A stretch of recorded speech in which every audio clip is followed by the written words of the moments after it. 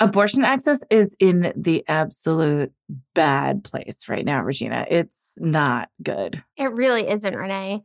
Someone should really make a podcast about that. Should we do it? Let's do it. Yeah.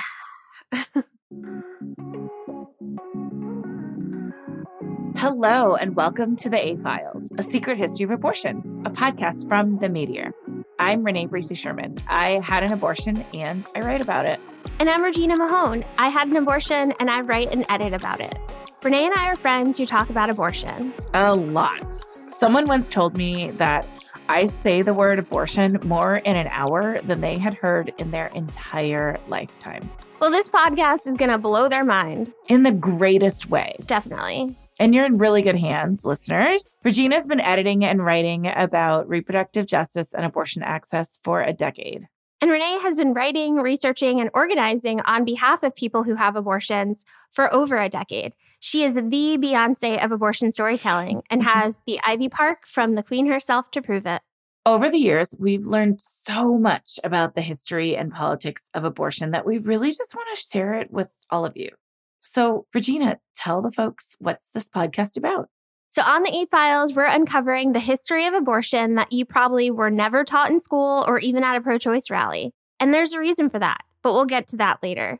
Each episode, a guest will join us to unpack another layer of the abortion conversation that has been completely overlooked or erased.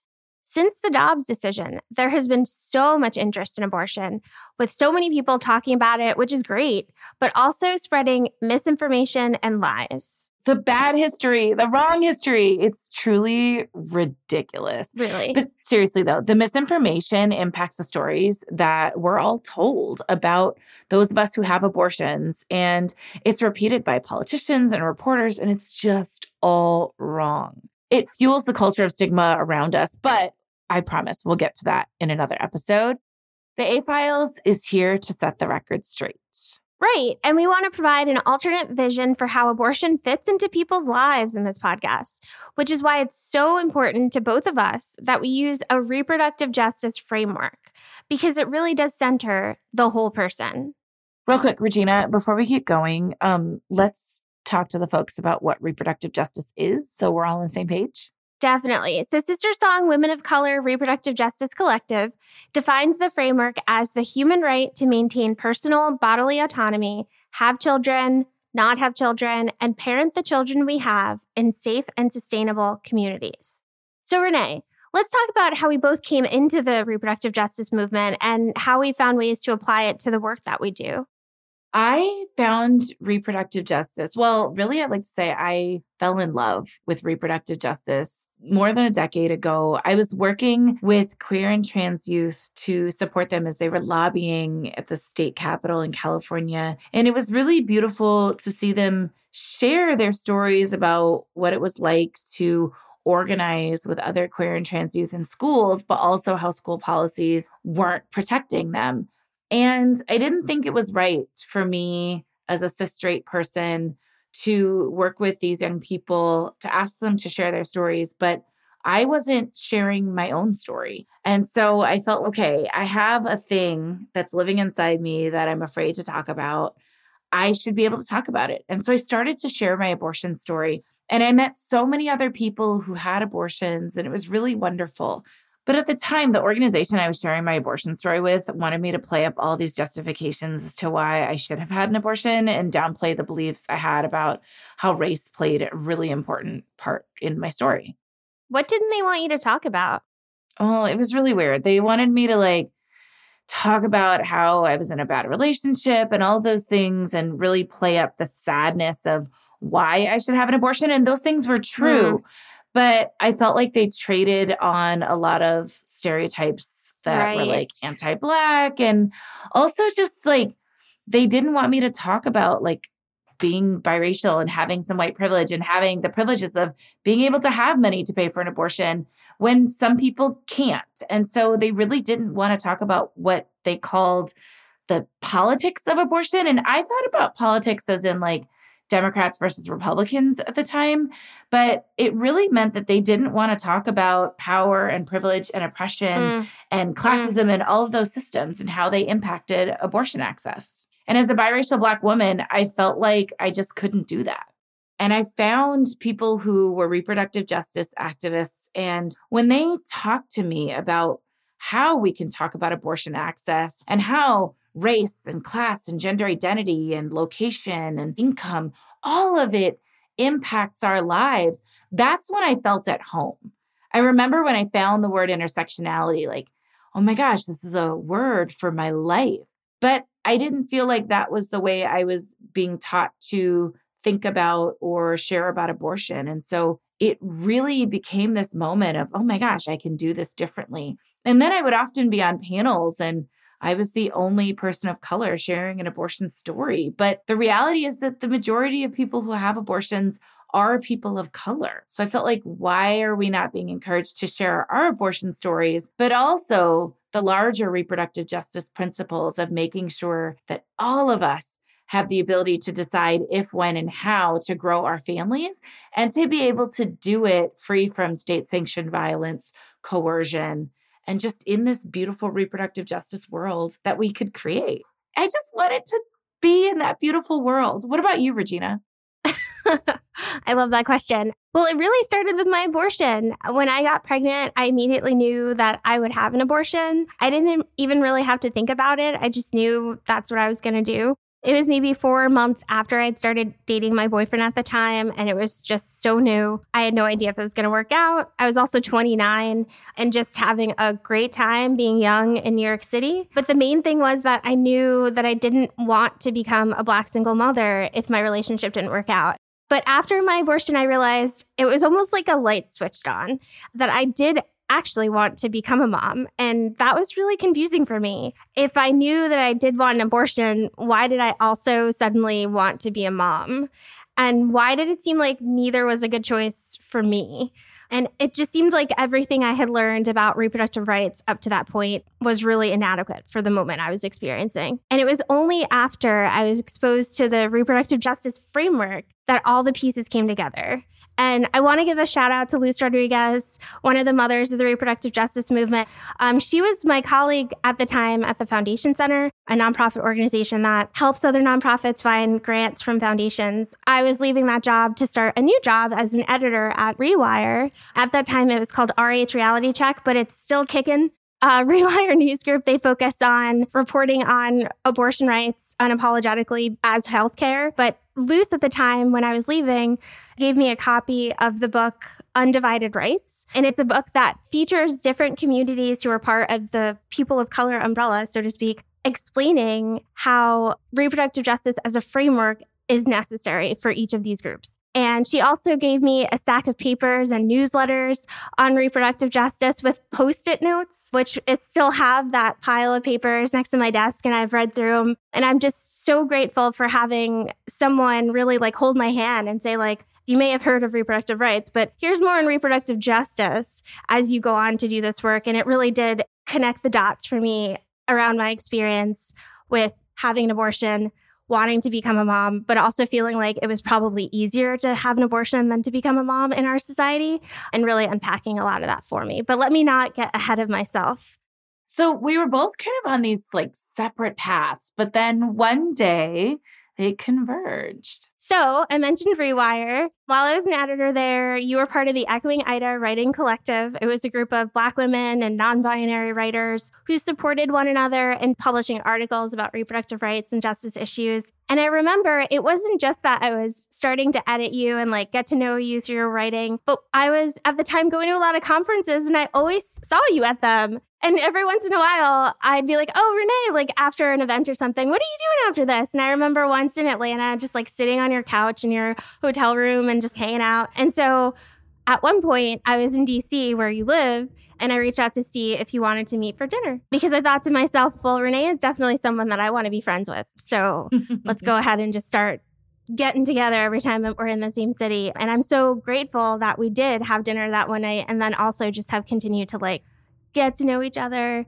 love on each other. And you even, one of my favorite things, which you may not know about Renee, is that if you go visit her, she may run you a relaxing bath. She will put on spa music without you even asking for it and just really set the vibes because she wants people to just feel like their best selves all the time. I do have a big love of relaxation and abortion storytelling. Those are my things. Okay, but can we tell the story of the canoe? Yes, but you have to tell it because you do such a great job of telling it. Okay. A couple of years ago, we were at a retreat at the Wing, rest in peace, the Wing, and we were sitting in this canoe on this beautiful lake and talking about what is it that we wanted to do next with our lives. And I asked you what you wanted, and you said, well, I want to write a book. And I said, I want to write a book. And we talked about what we wanted our books to be about. And you wanted to talk about Black motherhood and the way in which Black people are able to access, healthcare overall, reproduction, all of those things, parenting, and your journey. And I wanted to write about Black and brown people's experiences with abortion. And I remember looking at you and we were paddling and you turned around and I said, hey, Regina, do you want to write a book with me? And then you said, yes. And so now we're writing a book together, which we're in the process of doing right now. But also we have a podcast. Yes. And the rest is history, as they say. Well, not really, because obviously we're working on the book and the podcast, but we are here and we do have a lot to cover today. We're going to be talking about unapologetic abortions and unapologetic Blackness. And then Renee has some thoughts on a book she read recently. I do. It's called Take My Hand by Dolan Perkins Valdez, but we'll get to that later on. First off, let's talk about what's going on. People like us and all of you listening are doing all that we can to show up for our loved ones who need abortions, and actually all of you who need abortions in this trash heap of a mess. None of this is easy, and it's really exhausting and super demoralizing. But that's actually by design. It's designed to break us down and to keep us from achieving a future of reproductive justice. One of the ways people might have encountered the urgency of reproductive justice is through Black Lives Matter protests. The issue of Black people and children being killed by police is a reproductive justice issue. If Black people can't walk to the store without being shot at or sleep in their own homes without being shot at by police, we do not have reproductive justice. But the other hard truth about reproductive justice is that without it, the needs of people of color will continue to be left out of policies, even those pushed by Democrats. I know a lot of people don't want to hear this, but even some of our favorite Democrats, like President Obama, weren't the most helpful, right? Right. I still can't get over how in 2011, he went against the FDA and their decision to make Plan B available over the counter for all ages and required an age restriction for people under 18. It took us 2 years and so many lawsuits to make it available for everyone. And then in his signature Affordable Care Act, it includes a ban on federal funds being used for abortions, unless under extremely limited circumstances, which, by the way, he did to make anti-abortion Democrats happy. I think we should probably talk about how we got here. Abortions have been around for 4,000 years, but the first criminal laws about abortion didn't appear until the mid-1860s. We'll get to that point. Let's go way, way, way back. People have been having abortions for a very long time. There's so much research from Hippocrates and ancient Egyptians, but we also know that people have been using methods like the herbs that might be in your garden because they've been passed down in our communities for thousands of years. There's some common ones: Queen Anne's lace, pennyroyal, chamomile, and actually even okra. It was brought over by enslaved Black folks on the ships because it was actually easy to dry and store. But then there's also herbs that you may not have heard of, like cottonroot bark or lovage or dittany, and my new favorite, the peacock flower. An early record about the peacock flower is from a German artist, the scientific illustrator and naturalist Anna Maria Sibylla Marian. She traveled alone with her daughter to South America to draw all of these flora and fauna. And she ended up publishing in this book in 1705. And the book's called Metamorphosis. And it's kind of like Bible, I guess, of flora and fauna of the time. Anyway, she was observing the enslaved people in Suriname and how they used peacock flower seeds to have abortions. And she wrote, quote, "The Indians, who are not treated well by their Dutch masters, use the seeds to abort their children so they will not become slaves like themselves. In fact, they sometimes take their own lives because they are treated so badly and because they believe they will be born again, free and living in their own land. They told me this themselves."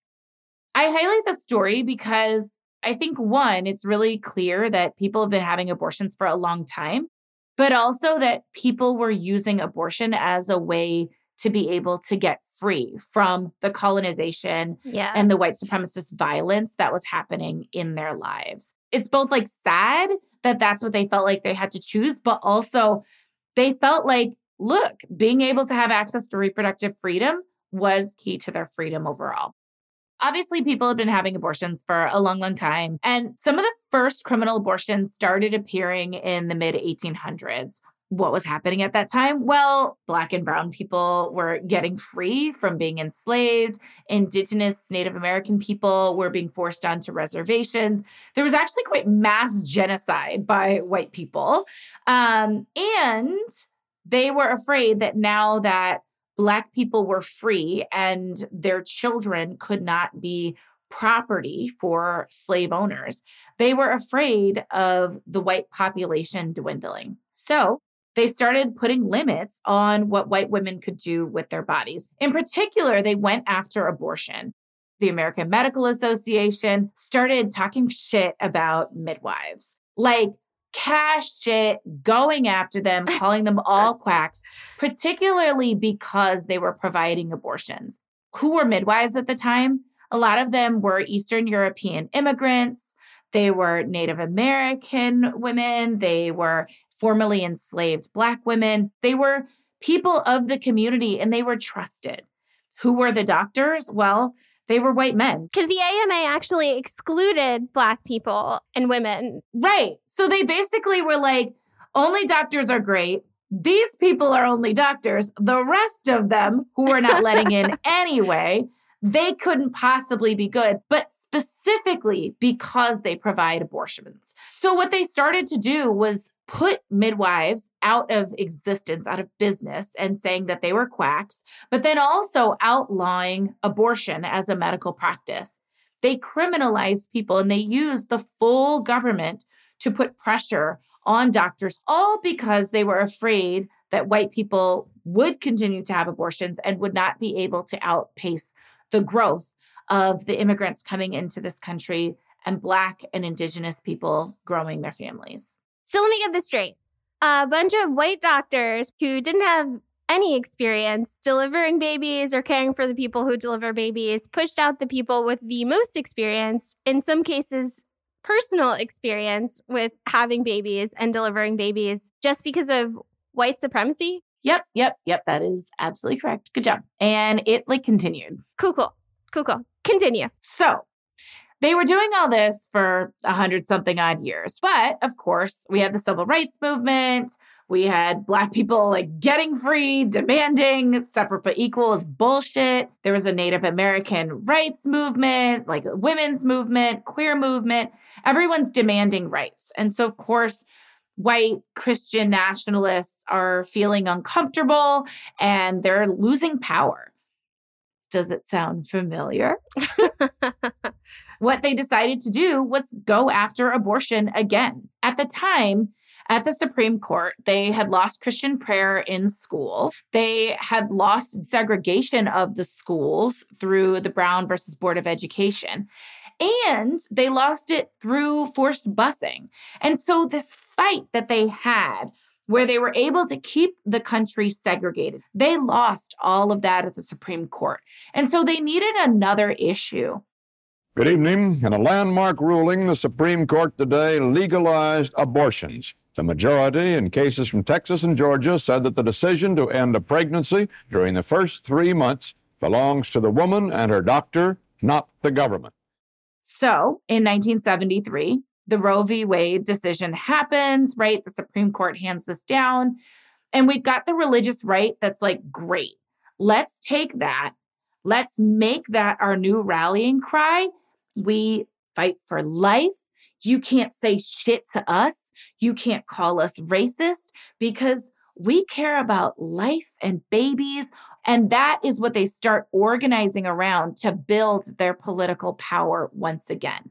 What was challenging is that even the pro-choice side and the left, moderates, who all supported abortion, didn't want to be on the other side of quote unquote life. So they ceded the ground of the political right, who then used abortion as an organizing tactic to get anti-abortion politicians into office. And then what they would push, in addition to abortion restrictions, was also gutting of Medicaid and Medicare and housing for Black and brown people and undermining all of the gains of the civil rights movement.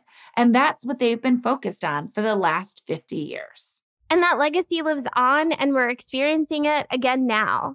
I remember, Renee, when we wrote our abortion stories for our book proposal, we both had written about the stigma and shame and fear of becoming Black single mothers. And yet there isn't anything at all wrong with being a Black single mother. I was raised by one. Black single mothers are truly extraordinary humans for everything they do to support their families, ensure their safety, keep food on the table, and watch their children grow up to be healthy and thriving human beings.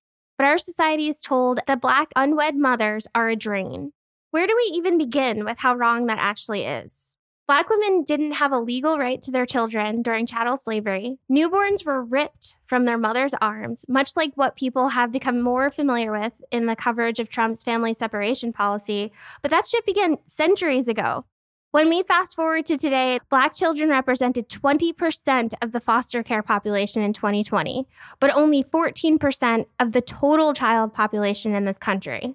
Rather than expand Medicare or provide health coverage that doesn't put people into medical debt, or provide affordable childcare, or allow poor and working families to have food assistance that would actually cover their grocery bills, instead of all of that, the state takes people's kids away or stops their public benefits if they have too many kids under family cap laws.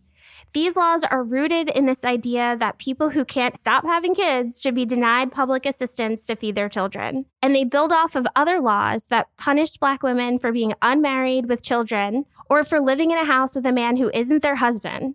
And yet, even some Black women have drank the Kool-Aid of white supremacy, as we've been talking about, to spread lies about us. So I was at this Harvard event for the 50th anniversary of Roe, or what would have been the 50th anniversary, in January 2023. And one of the people they invited to speak was Catherine Davis. She's the founding member of the National Black Pro-Life Coalition. And Woo. Oh my God, please do not get me started on this lady. Founding member. Wild. Wow. Yes. Okay, let's play the clip. Most of us think that all the slaves that left Africa came to America, but that's not true. Only 388,000 slaves landed in America. By the end of slavery, we were 4 million strong because we are a very fertile people. There has to be a better answer to the question of bearing children than automatically taking the life of that child. Renee, what was going through your head at that moment? I mean, so many things. It was honestly, I was sitting there and there was a lot I was very surprised to hear come out of her mouth. And I was trying to just disassociate and ignore a lot of it because it was quite jarring and awful. Can you imagine just talking about slavery as if it's just like only 300,000 slaves were stolen from their land and taken to the United States to be slaves, and then talk about it as if we were at the end, 4 million people strong. I cannot think of another way to describe slavery in such an ass-backwards way. Like, what? It is truly really difficult and painful to hear another Black woman minimize slavery in that way, but also justify the enslavement and rape of Black women in this language, and in language that is still being used to denigrate Black women who do have children, right? Like, she sat there and said that we are a fertile people. Black people are no more fertile than any other race. And that is dangerous, dangerous language that white colonizers used to justify why we were enslaved, why it was okay to continue to rape Black people, to force them to have children. Like, that is terrifying. It was exhausting. And then what was really painful was that we're at Harvard University for this panel, and she and I are up there both talking, and we're being presented as if the things that we are saying is equal. And if there's no possible way to fact check which one of us is telling the truth. Right. I don't know. Right. One of us sounds like a Nazi. The other's talking about, I don't know, making sure Black and brown people are able to decide if, when, and how they can grow their families. Like, what? But these ideas about reproduction for all of us stem from anti-Blackness and this hatred of Black people and Black women being able to decide what to do with their bodies and their fertility and their futures.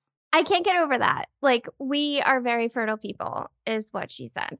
Also, to what you were saying, it justifies sterilization. Because we're so fertile, just go ahead and sterilize us so that we don't have more children, because those children are not going to be of a good quality compared to our white counterparts, which is just wild. This goes back to something you've said, Renee, about how abortion bans are really a white people problem. Yeah, for sure. I actually think that abortion bans are a white people problem. I think it's really clear that consistent polling data have shown that Black and brown communities are absolutely in favor of maintaining legal and accessible abortion, particularly Black communities, because we know what it looks like when we don't have access to abortion care. We know what it looks like to have our reproduction controlled by people in power who don't look like us. And when you look at who actually votes for politicians who run on banning abortion or supports abortion bans, it's overwhelmingly white people. White people vote abortion bans in. That's how they got there. This is because, as we talked about earlier, it is used as a proxy for other racist issues, and it has become the loudest racist foghorn as a way to control and shame Black people's ability to decide if, when, and how to grow their families. But that also means that unpacking anti-Blackness and centering Black people has to be critical to the conversation around reproductive freedom, parenting, and abortion access.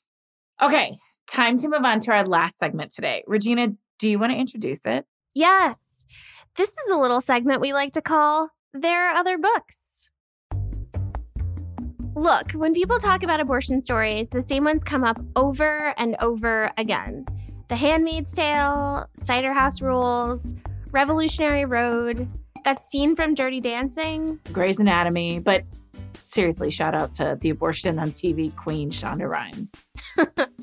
The Maude episode, Juno, The Handmaid's Tale. The Handmaid's Tale times 12. And we want to thank Margaret Atwood for her service. We really do. But there are other books out there with nuanced, empathetic stories about people who've had abortions. Yeah, I think those books and films and shows are all great and have a lot to offer. Again, seriously, like, thank you, Shonda Rhimes, for all that you've done in the Shondaland, Shondaverse. But the reality is that, like, these books that we named and others, they're not the only depictions and fictions out there. We deserve to have stories that include abortions that aren't always so dire and focused on the world ending, because that's all people know. The comparisons to The Handmaid's Tale, it's exhausting, people. There are other books. Well, Renee, what book do you want to talk about today? I want to talk about a book that I read a few months back, Take My Hand by Dolan Perkins Valdez. It's a historical fiction book based on the real life story of a nurse who sounded the alarm on the systemic sterilization of Black girls and women in the South who were poor and or disabled, all because they were afraid that Black folks were going to have children. This book takes place in Montgomery, Alabama in 1973, shortly after Sybil, who's the main character, has a legal abortion. And then it also jumps into the future in 2016. We all remember that year, revisiting all of the characters. Sybil meets with some young girls, Erica and India, who she's giving them these shots that are birth control. And she starts to realize that these girls haven't even gone through puberty.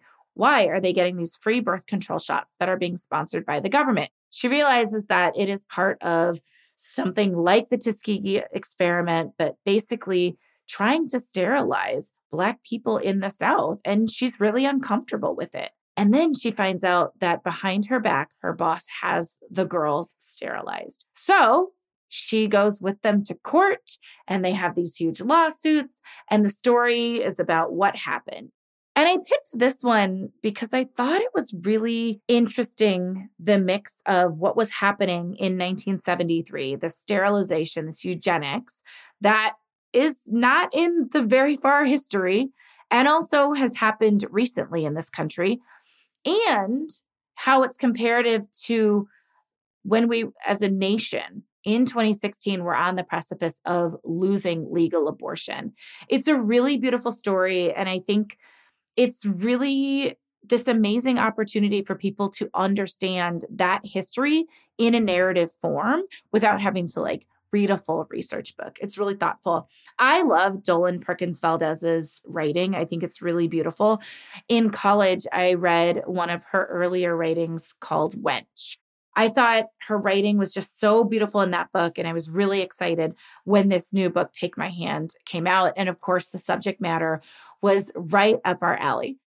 I think it's really powerful how the book connects the dots between different forms of reproductive oppression for people of color, because we don't see that a lot in books about abortion. It's always generally about the abortion, and it really takes control of the narrative and the character development. And it sounds like this book is more complicated than that. So I'm actually really looking forward to reading this one. It is on my list, and for everyone's benefit, we'll put the link in our show notes to where you can buy the book from your local independent bookstore, because there are other books. There are other books. Well, thank you for joining us for our first ever episode of the A-Files. We have a great season coming up. We'll be covering topics like abortion stigma, adoption, ableism, transphobia, and policing with some really smart, incredible guests. There's so much to get to, and we're super excited. And next week, we'll talk about Renee's connection to this SNL sketch. Past year, and it's hard to know what to say to make other truckers feel better. There's one mother trucking thing we can do to fight for mother trucking freedom to make our own healthcare decisions, and that's vote. And I hope to hell everyone votes, because remember, we all love someone who's had an abortion. Drives a truck. See y'all next time. The A-Files is produced for The Meteor by LWC Studios.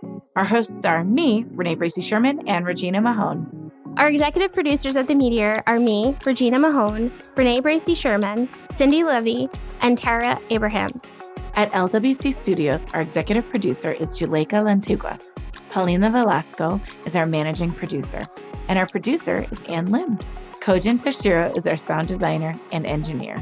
This podcast is produced with support from the Meteor Fund, the Meteor's nonprofit initiative. Additional thanks to Pop Culture Collaborative for their support. You can support us by subscribing to the A-Files wherever you get your podcasts. And please take a second to rate us. 5 stars, please. And leave us a review. It would mean a lot. For links to any resources mentioned in this episode or more information, visit our website at wearethemeteor.com/theafiles. You can follow us on social media. I'm at R. Sherman on Twitter and Renee Bracey Sherman on Instagram. And for Regina, at by Regina Mahone on Twitter and Instagram. You can follow The Meteor at The Meteor on all platforms. Thanks for listening. Thanks for saying the word abortion. And remember, everyone loves someone who's had an abortion.